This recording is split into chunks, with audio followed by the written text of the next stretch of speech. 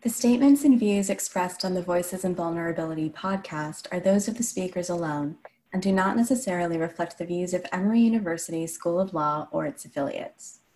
Welcome to Voices in Vulnerability, where we interview the scholars shaping vulnerability theory in the legal world and beyond. We're here to learn about the transformational potential of vulnerability theory and how it is already shaping public policy and discourse around the world. I'm your host, Mangala Kinason. Today, I'm grateful to have health law scholar Matthew B. Lawrence here on the show as my guest. Matt, thank you so much for being here. Effective July 1st, 2020, Matt Lawrence will be joining us at Emory Law as an associate professor, where he will be teaching health law courses and legislation and regulation for 1Ls this fall. Matt is currently assistant professor at Penn State Dickinson Law and also serving as a special legal advisor to the U.S. House of Representatives Budget Committee. He has a wealth of legal experience in the federal government, having worked on healthcare regulatory issues at DOJ and OMB during the Obama and Trump administrations. Matt is interested in health law, fiscal administrative law, and addictions. So let's get started. In 30 seconds, how would you describe vulnerability theory? This is your elevator speech. Well, Mangala, I might fail the elevator speech. I'm really excited to be here and can sometimes drone on. So I apologize in advance to podcast listeners, but trust that they're listening at 1.5x or maybe 2.0x or something like that. I tend to think in metaphors, and there was a case I worked on when I was at the Department of Justice in the Medicare Part D program. So this is health insurance for pharmaceuticals for people in the Medicare program, age 65 and disabled. And Medicare Part D is run through private insurers. It's one of those privatized entitlement programs. And there was a private insurer participating in Medicare Part D that basically tried to cut corners in how they processed claims and went a couple of months wrongfully denying people's claims all the time. So one of the beneficiaries, there were hundreds of thousands, and they'd go to the pharmacy for their antiretroviral medicines, heart medicines, and they'd be told, nope, that's denied. There's a prior authorization requirement, or there'd be something else, which there was not and which was against the law. And that went on a couple months. Nobody really noticed. And then a doctor in Florida had two patients this happened to, reported it up the chain. It went up to the agency that oversees this. A week later, the insurers cut out of the program. They're out of the program. Everybody's moved into a new program where hopefully they can get their medicine. And I got to work on this because over the next 2 years, that insurer, the company, sued, I think, at least 5 times. It was suing all over the place. It was getting a lot of justice, spending a lot of time in court, getting many days in court, suing about all sorts of different things, due process rights, administrative law, and they weren't winning the suits, but they were bringing them. And then I remember, I was in practice, and this is part of what kind of drew me into academia. And in the argument in the Ninth Circuit, in one of these cases, one of the judges, kind of heard the story, was, worried about the patients and said to the Department of Justice attorney, I understand this insurer is appealing and we'll decide about their appeal, but what about all these patients who for 2 months weren't getting their retroviral medicines, weren't getting this? Has anyone checked in that they're okay? What were the harms that they suffered? And the answer was kind of like, oh yeah, good question. There's really nothing going on with that. And the truth was, I'm not aware there was ever a class action, that there was ever anything on behalf of several 100,000 people who were suffering wrongfully, maybe some in small ways, other in big ways, for a couple of months. So there was no attention paid to that couple of 100,000 people, but there was all of this attention paid to the one insurer. And to me, that is a kind of a metaphor for the benefit of vulnerability theory, that we often think about things in a kind of individualized, rights-based, market-oriented approach that produces, a lot of process for that insurance company. But we think about things in that way and miss something like, several 100,000 people, maybe many of them suffering very small harms, probably many of them sick and not in a position to appeal and complain and things about that. And, the 30-second version, if you've heard that story, which listeners now have, of what vulnerability theory is to me is it is an alternative way of conceptualizing and analyzing the world that focuses in places very different from where our kind of some traditional and some existing alternatives think about the world, and thereby produces a lot of really useful insights and gets at truths we would miss otherwise. Thank you. That was a good answer. Can you tell me a bit about how your practical experience informs your academic career and how you teach in the classroom? Because that was a bit of an answer, but I'm really excited that you're teaching LegReg this fall. Like, just because of your background, I think that you're going to have so much to offer students. I'm happy to talk about that. I think you just got to hear it. I really love to bring stories into the classroom. I personally think often in terms of metaphors and stories. I'm also, as a past litigator, very aware of the power of narratives and stories to influence how people see the world. I often thought when I was in practice, if you control the narrative, if you control what we think about and when we think about it, you can win. I'll give you everything else if I can control the narrative. In class, I try to use that for good by bringing in stories that helpfully illustrate whatever point we're talking about. And my practice experience is just, it's such a useful, I think I was in practice 7 or 8 years or something like that. And there's so many useful examples from that time that I love to bring in class. And I also really love the practice of law. So it's a great chance teaching law students to, give them a little more insight into what the actual day-to-day practice of law is like. So let's get back to vulnerability theory a little bit. When we talk about it, there are a few key words that come up pretty frequently. Can you talk a little bit about what these 3 terms mean? The responsive state, vulnerability as a term of art, and resilience? Yes, and I'll say first that, as I guess goes without saying in a podcast, I try to be very careful when I'm writing, and inevitably you can't be as careful when speaking. So any conflicts, I invite readers and listeners, any conflicts between what I say and what might be written somewhere, I would say that the writing should certainly supersede. The responsive state describes the responsibility, the collective responsibility that is really embodied through the state to help to not only address people's dependence and vulnerability and help them in the kind of traditional sense, but also to develop, invest in structures, systems, education that mitigates vulnerability and makes people less fragile, less susceptible to harm and suffering when inevitably something happens that affects them very poorly. And then let's see, that was responsive state. Vulnerability we just talked about, but vulnerability in vulnerability theory refers to the universal risk we all face of harm, of death, of bodily harm, of other kinds of harm, and also the inevitability of dependence. The fact that at some point, the fact that no one is an island, that no one is independent of others, and in fact that everyone is at various points in their life dependent on others, constantly interacting with others. And so in a way, I see vulnerability as a counterpoint to the kind of assumption of a classical liberal view of an autonomous individual who can be free of others. And then resilience is a term we've used a couple times, and I think a really important concept that has influenced me a lot in my work since reading about it and learning more about it.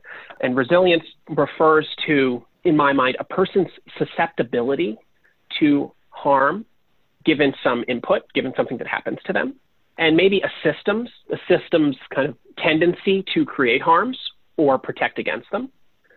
And that, again, is a counterpoint to thinking just about rescuing a person who has been harmed or who has been injured. Resilience is focusing on, if something's going to happen to somebody, there might be tools, investments, training, connections, cultural competence, all sorts of things that make, me as a white male, better able to handle or less likely to really suffer from particular, interactions or happenings than somebody else who doesn't have some of the privileges that I have.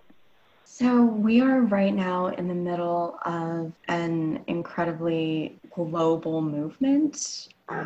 It's the Black Lives Matter movement. And there's a lot of vitriol against police officers. And there's also this growing awareness and consciousness raising, in addition to a massive attempt to change the way that our police force operates, or perhaps what we have instead of a police force. And there's just a lot of change and a lot of societal upheaval happening right now.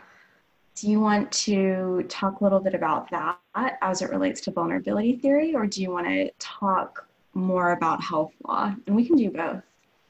I would like to talk about that because I think it's on everyone's mind. So I definitely want to say something, but I really say something much less as an expert than in health law, where I have practice experience and I spend a lot of time studying. I will say that both with Black Lives Matter and also with the coronavirus pandemic, I think people are struggling to understand why outcomes that we believe are really wrong or harmful are happening, and how to stop those outcomes from happening.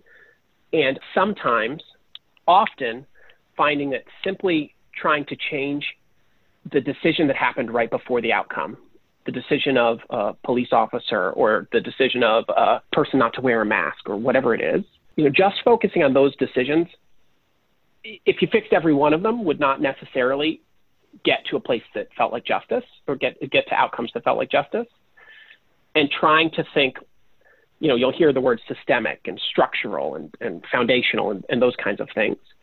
And, my perspective is that those aren't just buzzwords, and that vulnerability theory is a really useful tool to actually think about and understand the structure, the system, the different points in the causal chain that lead to particular moments of injustice and how they interact, and how legal tools, legal institutions, governance structures, people's roles in those, hierarchies, power structures, how all of that interacts with the different steps in the causal chain to produce the unjust outcomes, and then really, hopefully, aspirationally, to identify places where change, pivot points where change, really meaningful change, could be made most productively. And so that's my kind of that's a blend of me as a health law scholar who uses this theory in my scholarship, and it's just a human in the United States trying to understand what's happening. That's my blend, but I really do believe that kind of the language of vulnerability and the tools of vulnerability theory are helpful, even outside of academia. Let's talk a little more about your research. So you have actually attended some of the Vulnerability in the Human Condition Initiative workshops in the past. How did your interest in vulnerability theory begin? Yeah, and there's a system story here too. It began with Jessica Roberts, who's a wonderful law professor and kind of mentor at the University of Houston.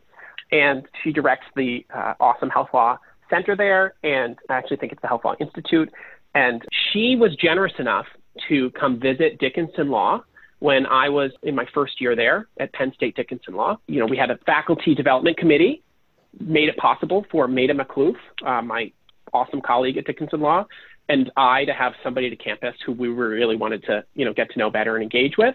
Jessica has worked in vulnerability theory. She's written a book, I think with Elizabeth Weeks, called Healthism. And she came out and we went to dinner and we were doing what scholars do, sitting around talking about workshops and scholarship and things like that. And she said, that these vulnerability workshops were tremendously useful, incredibly interesting, and that, we should kind of be on the lookout for them. So I signed up for the listserv. And then it was a couple months later, I think, and Aziza Ahmed was one of the organizers for this workshop on paternalism and liberalism, the clash of values. Mm-hmm. And I remember, this is a boring story, but I thought, wow, I would love to go to that. I knew Aziza from when I was a fellow at the Petrie Flom Center at Harvard Law School, and she was an incredibly generous kind of advisor to new health law people like me. And I was like, I want to go, but I can't think of any project I'm working on that relates to this. But, and this might be the most useful tip from this podcast, I had a really long commute at the time. It was about 90 minutes each way. And I had discovered this app called Voice Dream Reader that reads any document to you that you want to upload to it.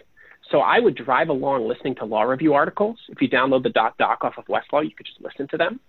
And that was how I kind of killed the time. So I was listening to some vulnerability scholarship, some of Professor Feynman's scholarship, and driving along, and just had this kind of thought about how the really common term social safety net that we use to refer to Medicaid and unemployment insurance and programs like that, how it was really just invoking an image of an individual who may fall and need rescue.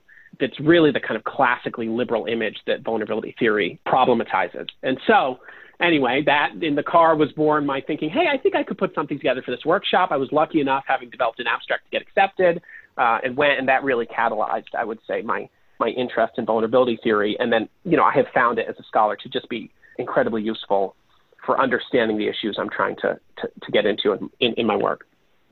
Can you tell me a little bit about, well, you mentioned this a little already, but can you describe a bit more explicitly how that was systemic, or how that was part of a system, or how it had to do with resilience as it relates to vulnerability? Yeah, sure. There's a version of that story that's very much me listening to, articles and coming up with an idea that's the kind of classical, inventor, scholar kind of version. But there's another version of the story where my colleagues at Dickinson Law have a very limited budget, and they decided they would devote their, travel budget for development to letting their two most junior scholars find someone who they wanted to connect with. And then them having made that choice, Maida and I had the opportunity, and here's a senior, established, awesome scholar, Jessica Roberts, who's willing to travel across the country to kind of help nurture two young scholars. And then she does that, and then I learn about this, and then all of that intersects with the Vulnerability in the Human Condition Initiative, which runs these workshops, with the point of kind of, creating a garden in which, ideas can grow. In a way, there were a lot of giving people trying to help germinate, develop, someone like me. And I just kind of benefited from them, aligning in order to get involved. So I definitely appreciate both kind of the systemic, and then when it breaks down to it, it's different people in the system and the choices they made as well, just not the end user ones.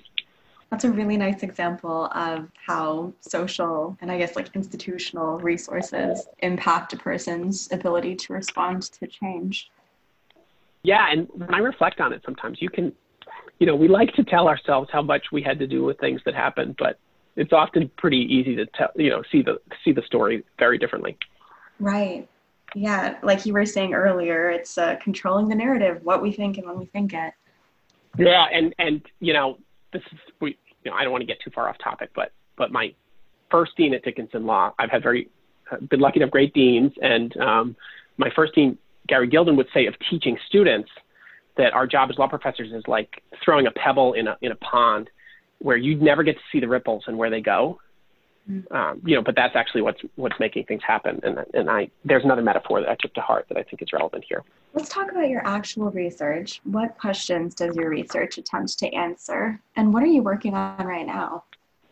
I think I would maybe describe it at two levels of generality. First, at a very broad level, I try in my research to connect the policy to the personal, which is like kind of connecting the 10,000-foot view down to the ground, and really tracing how the law develops and then, once in place, influences people's behavior in a way that ultimately generates outcomes. And, at that level, my goal is that hopefully, if I can trace that, or if I can contribute to our collective tracing of that, then we can change the law for the better to make the world better. And that's the dream. Really hard to do. I am very focused in that tracing on the world of health law.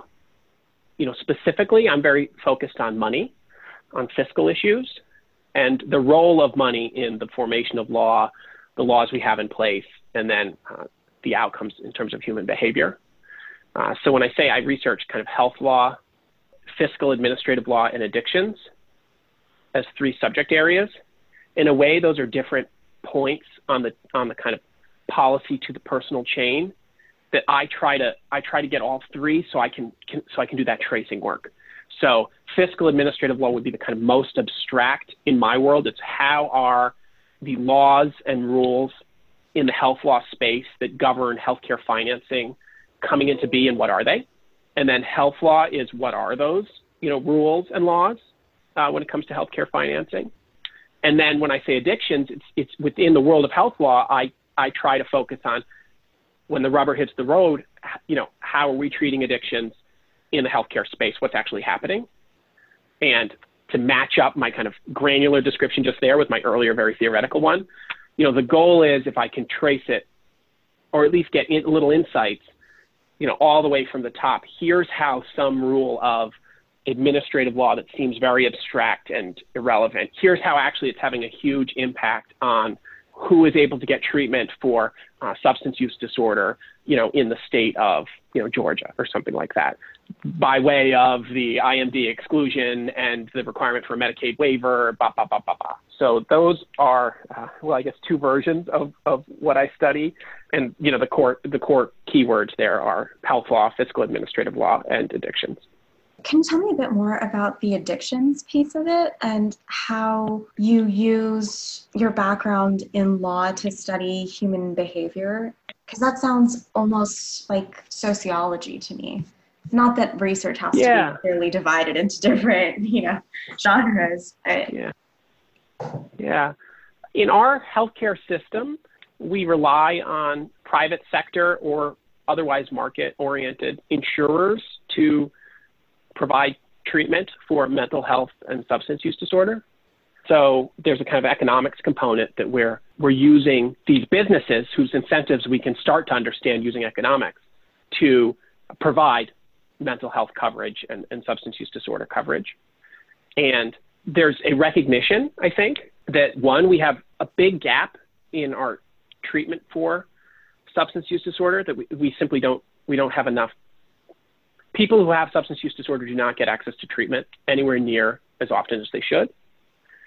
And then that creates a question of what is the role of this insurance system that we use to provide that treatment or to cover it, to provide access to it? What is the role of that in our failure? Going back to the responsive state, what is our role? What is the role of that system in the failure of our apparatus to provide sufficient treatment? And then how could we change it in order to, try to promote treatment? And I've really I think consistent. It's been helpful thinking about vulnerability theory. Been thinking about the laws we use to try to regulate insurers and how they make decisions about something like treatment for substance use disorder. So, or let's say alcohol use disorder. Somebody has a problem with alcohol. The physician says you need 30 days of inpatient care, and the insurer denies it. That's a very concrete obstacle. And what is the role of the law in, trying to prevent wrongful denials, permit rightful denials, and those kinds of questions? And then, rather than let this answer go on too long, I'll highlight, something I've been focused on is one way to deal with promoting kind of treatment through insurance is to say that insurers are not allowed to discriminate against people with substance use disorder or treatment for substance use disorder. They shouldn't go around denying treatment for that wrongfully. And we should have a law that says that. We have different versions of what are called parity laws that say something like that. And that is like in civil rights law, a law that says the employer shall not discriminate, and if they do, they'll get in trouble. Mm-hmm. And what vulnerability theory often emphasizes is, well, it's important to look at that kind of downstream, end of the day result, but we should also look, upstream at why is the employer discriminating? What is our system in place? Why are the choices being made in the first place? Especially because you cannot catch every wrongful action. It's really hard to catch, inappropriate actions. You might only catch a fraction of them. And so, I've had a couple of papers in the Journal of Law, Medicine, and Ethics here at this kind of micro point of, well, how do we encourage treatment through insurance? Yes, it's important to address discrimination when it happens, but we should also look at the insurer's incentives. And there are systems we currently use, which are these kind of regulatory systems, I will start to bore you, called risk adjustment, that take as a premise that insurers, because they pay claims, they lose money on sick people. They have an incentive to try to attract healthy people to their plans and maybe to get rid of sick people, which is called cherry picking and lemon dropping in kind of economic parlance. And a risk adjustment system says, oh, I see that you have an incentive. You actually, if someone who has, let's say, diabetes or someone who has mental illness enrolls in your plan, that costs you money. So that's actually messing with your incentives, just as a purely economic matter, because it may not seem so concerning to you if you don't provide very good coverage for mental illness, And that means that people with mental illness don't enroll in your plan. You as an insurer might see that as a good result because hopefully from your perspective, maybe there's people who are not going to incur claims that do enroll, and that will be who you have in your pool. So I've certainly bored you, but risk adjustment comes in, and it's a series of laws that change the payments insurers make based on the health status of the enrollee to try to change the insurer's underlying incentive to reprogram the way they think about things. So for example, in Medicare Advantage today, if an insurer enrolls somebody who has diabetes, they're going to get an extra payment of something like $3,000 for having done that. And the goal of that is they will no longer have an incentive to discriminate in the administration of their plan or the design of their plan against somebody who has diabetes. They will now actually maybe even want the person with diabetes because they're going to get the extra $3,000 for having enrolled them. And I've been exploring, there's some ways that the current risk adjustment systems are very limited when it comes to substance use disorder and mental illness. And I've had a couple of papers kind of exploring how those laws could be changed in order to do a better job of that. One of the, I guess before COVID-19 and before all of the Black Lives Matter protests, one of the other issues that was very high, I think, in the American conscience was the opioid crisis. How does this risk adjustment impact that? And do you think that it is one of the main causes or one of the main exacerbators of that crisis? Yeah, we could talk all day. I'll note a first just really interesting question that I think that I have not thought that much about, but would like to, about what vulnerability theory has to say about it. The question is kind of how you frame that problem. Is it the opioid crisis? Is it the substance use disorder, crisis? Do you even use the word crisis? Is it the mental health treatment coverage? Or mental health, crisis, or is it a larger issue? It gets called diseases of despair from work by Case and Deaton. That while it's both, it's substance use disorder, it's alcohol use disorder, it's also suicide and violence that are all kind of correlated and increasing, and maybe there's a common underlying cause to those. First, I'll just note that kind of interesting kind of question, and in a way, it's not just what word do you use. This goes back to what we were talking about narrative.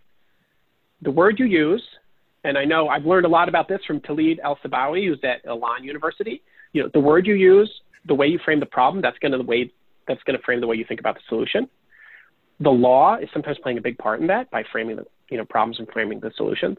Okay, I'll move on from that point and get back to your specific question, which is what is the role of the risk adjustment process I was talking about with regards to substance use disorder, mental health treatments, and so on. I think the way I'm framing it, it's how are we building our system for providing treatment? It's that kind of like, is this an inherently resilient system, or are we creating a system that's going to have flaws and going to have problems in it? And the answer is when we rely on the market, we're getting benefits from doing that, but we're creating costs. We're creating some of these problems. And then how do you fix it? Instead of looking all the way downstream at the individual acts, it's also looking upstream and saying, well, if you have that system, maybe you have an increased responsibility to counteract, its negative impacts, especially on particular populations. So I know my thread has jumped around a little bit, but that's my best effort to quickly answer that question. Thank you. What would you like the impact of your research to be? Although I feel like you've been talking about that this entire interview. I think about the impacts of my work that I aspire to in two categories. The first is the impacts on the law and through the law on real world outcomes, on people's lives. And essentially when I trace and when I try to help us trace how the law influences behavior and then affects people's lives, I'm trying to inform courts, legislators, law professors, lawyers, law students, all about that interaction with the hope that they might change, or that it'll help us to make our next change better. And then that's the first category, which I think of as kind of the applied category. And the second category, which I think of as sort of the theoretical category, is when I'm doing that tracing work, I really rely heavily on theory, like vulnerability theory, to help me trace what's happening, and also to to come up with ways to think about what's happening that will be easily translated to others or easier for me to just understand. So in a way, I think about it like a flashlight, like the theory is a flashlight helping me to understand what's happening in a particular place. And not in all of my work, but in some of it, I find that using theory to understand some area of the law also teaches me something about theory or requires a change to the theory that might also be interesting to other legal scholars working in a completely different area of the law, but also using that theory. The second way I try to steer my scholarship to have an impact is to highlight those areas that, I've found where what's happening in the real world requires a change to or rethinking of some aspect of our theory for how we understand it. What are some current issues to which you see vulnerability theory applied or think it should be applied to? Let me talk more broadly about healthcare. We already talked, the biggest current issues, today, and I expect for hopefully for a long time, are structural racism and also public health. But let me talk about a specific issue that I think vulnerability theory is really helpful for, which is just healthcare and health law. And maybe I can contrast a little bit vulnerability theory with other theoretical approaches. So if you just take the question of healthcare and who should pay for it, and you say maybe, well, people should pay for some of their healthcare. This is the common answer in the United States today. People should pay for some of their healthcare, but the government should pay when they can't, or it should generally pay. And we wind up with this system where the government subsidizes, either through employers or through government programs. The government subsidizes much healthcare, but then some, which gets called cost sharing, some of the costs of care are left to individuals. Medical bills that you get from your deductible, from your copay, from your cost sharing, or something like that. That is, I think, going to continue to be. We've seen a lot of discussion about Medicare for All. You get discussion about the Affordable Care Act. It's continuing to be a real source of harm for people, the way our healthcare system is currently designed. There's people who are hurt, not just by illness, but also by the system we have in place to try to address illness. They get hurt because they can't financially handle the bills that they get, or because of the process they have to go through to get care, or because they can't get care. So I don't expect that to go away as an underlying issue.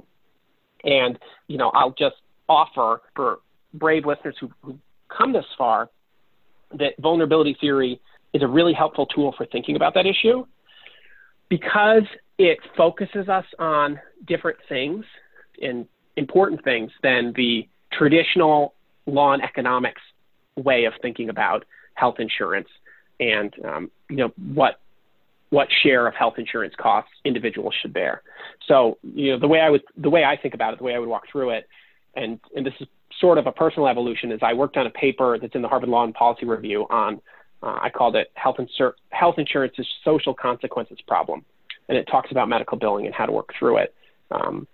If you just think about like law and economics and markets and incentives, you'd say, well, yes, we should pay for people's health care, but we should give them an incentive to avoid wasteful care. So yes, let's have them pay a deductible and cost sharing. And that's kind of the traditional law and economics bill that gets you the system we have. I think that's a very strong viewpoint today. I love, there's so much great legal scholarship, so I apologize for dropping these issues, but it feels misleading for me to talk about these things without crediting underlying sources that have been really useful for me. So Chris Robertson has a book called Exposed on health insurance and how it works. And there's that dominant law and economics view. Yes, okay, we should maybe pay for people's health insurance, but they should pay for some of it. And then, add to that theory the kind of behavioral law and economics that says, well, just thinking about markets and dollars and cents, that misses something. Because, for example, when people are getting a lot of bills in the mail, there's a burden to that. There's it gets called a cognitive burden or a cognitive load, that just getting all these bills, especially when you're sick, is confusing and it's hard to keep up with them and you're adding stress. So you need to think about that and account for it. And that's what the kind of behavioral economics theory starts to show. And that's as far as the kind of economics flashlight gets, which is kind of at the fringes to try to add something like cognitive burden. And what vulnerability theory does is it's a different way of looking at things that's going to start off with the core goal, which is we are trying to help address people's vulnerability to illness. And the state is having an obligation to do that. That's the responsive state. And the question is, how is it doing it? And one thing that vulnerability theory immediately starts to show you is, well, it sounds like we're building a system to try to help people suffering with illness that's requiring those individuals themselves to jump through a lot of hoops. It's creating a lot of harms itself. And vulnerability theory that lets you kind of elaborate on those without being constrained by the underlying kind of incentive framework for decisions. And then second, vulnerability theory is going to tell you, also you can't just look at the individual who's sick. It's probably, I think in truth, it's the minority of cases where that is an individual who's sick. There's a loved one who is caring for them, who's probably driving them to doctor's appointments, taking time off. It's hurting household finances, or it's hurting a family's finances, or a friend is paying for some of the recovery program or something like that. And so you need to think about that full range of impacts, which will include not just the deductible and things like that, but all of the lost work and all of the harms of having to deal with the illness. And it really starts to put a point on how good a job are we dealing with those things. For those listeners who are intrigued by this, Elizabeth Warren, in her academic career, wrote about medical bankruptcy and how often people wind up going bankrupt because of medical bills. That's a really different way to think about, cost sharing and whether it's good or bad than the way of thinking about it that economics gives us, which is, well, will it help avoid wasteful care? Not saying that's not an important question, not saying that's not a useful way to think about it, but with vulnerability theory, it's a flashlight that's showing us just a whole different, not only just a whole different kind of side of the question or area of the park, or I don't know what people are thinking about if they're following my flashlight metaphor, but it's also almost showing us different things about what we do see. It's like turning on ultraviolet light or something, and you just get to see different things that you were missing. So I think that I don't have the expertise beyond healthcare, and I only have expertise in certain areas of healthcare. But I think that healthcare is not the only area where there's a lot of what's happening that we're not capturing in our current ways of thinking about them, that we could improve a lot with more inclusive ways of thinking about the interaction between law and behavior in the world and how people are living in it. And that a tool like vulnerability theory is really a useful one for shedding light on all of that, which I think might help. That's my sense, that some of the frustration people feel, people feel frustrated with the way the world is, but then the language we kind of use to describe the way the world is, it's hard to identify the problem or to talk constructively about it. And that's why I see a lot of hope in these kind of alternative viewpoints.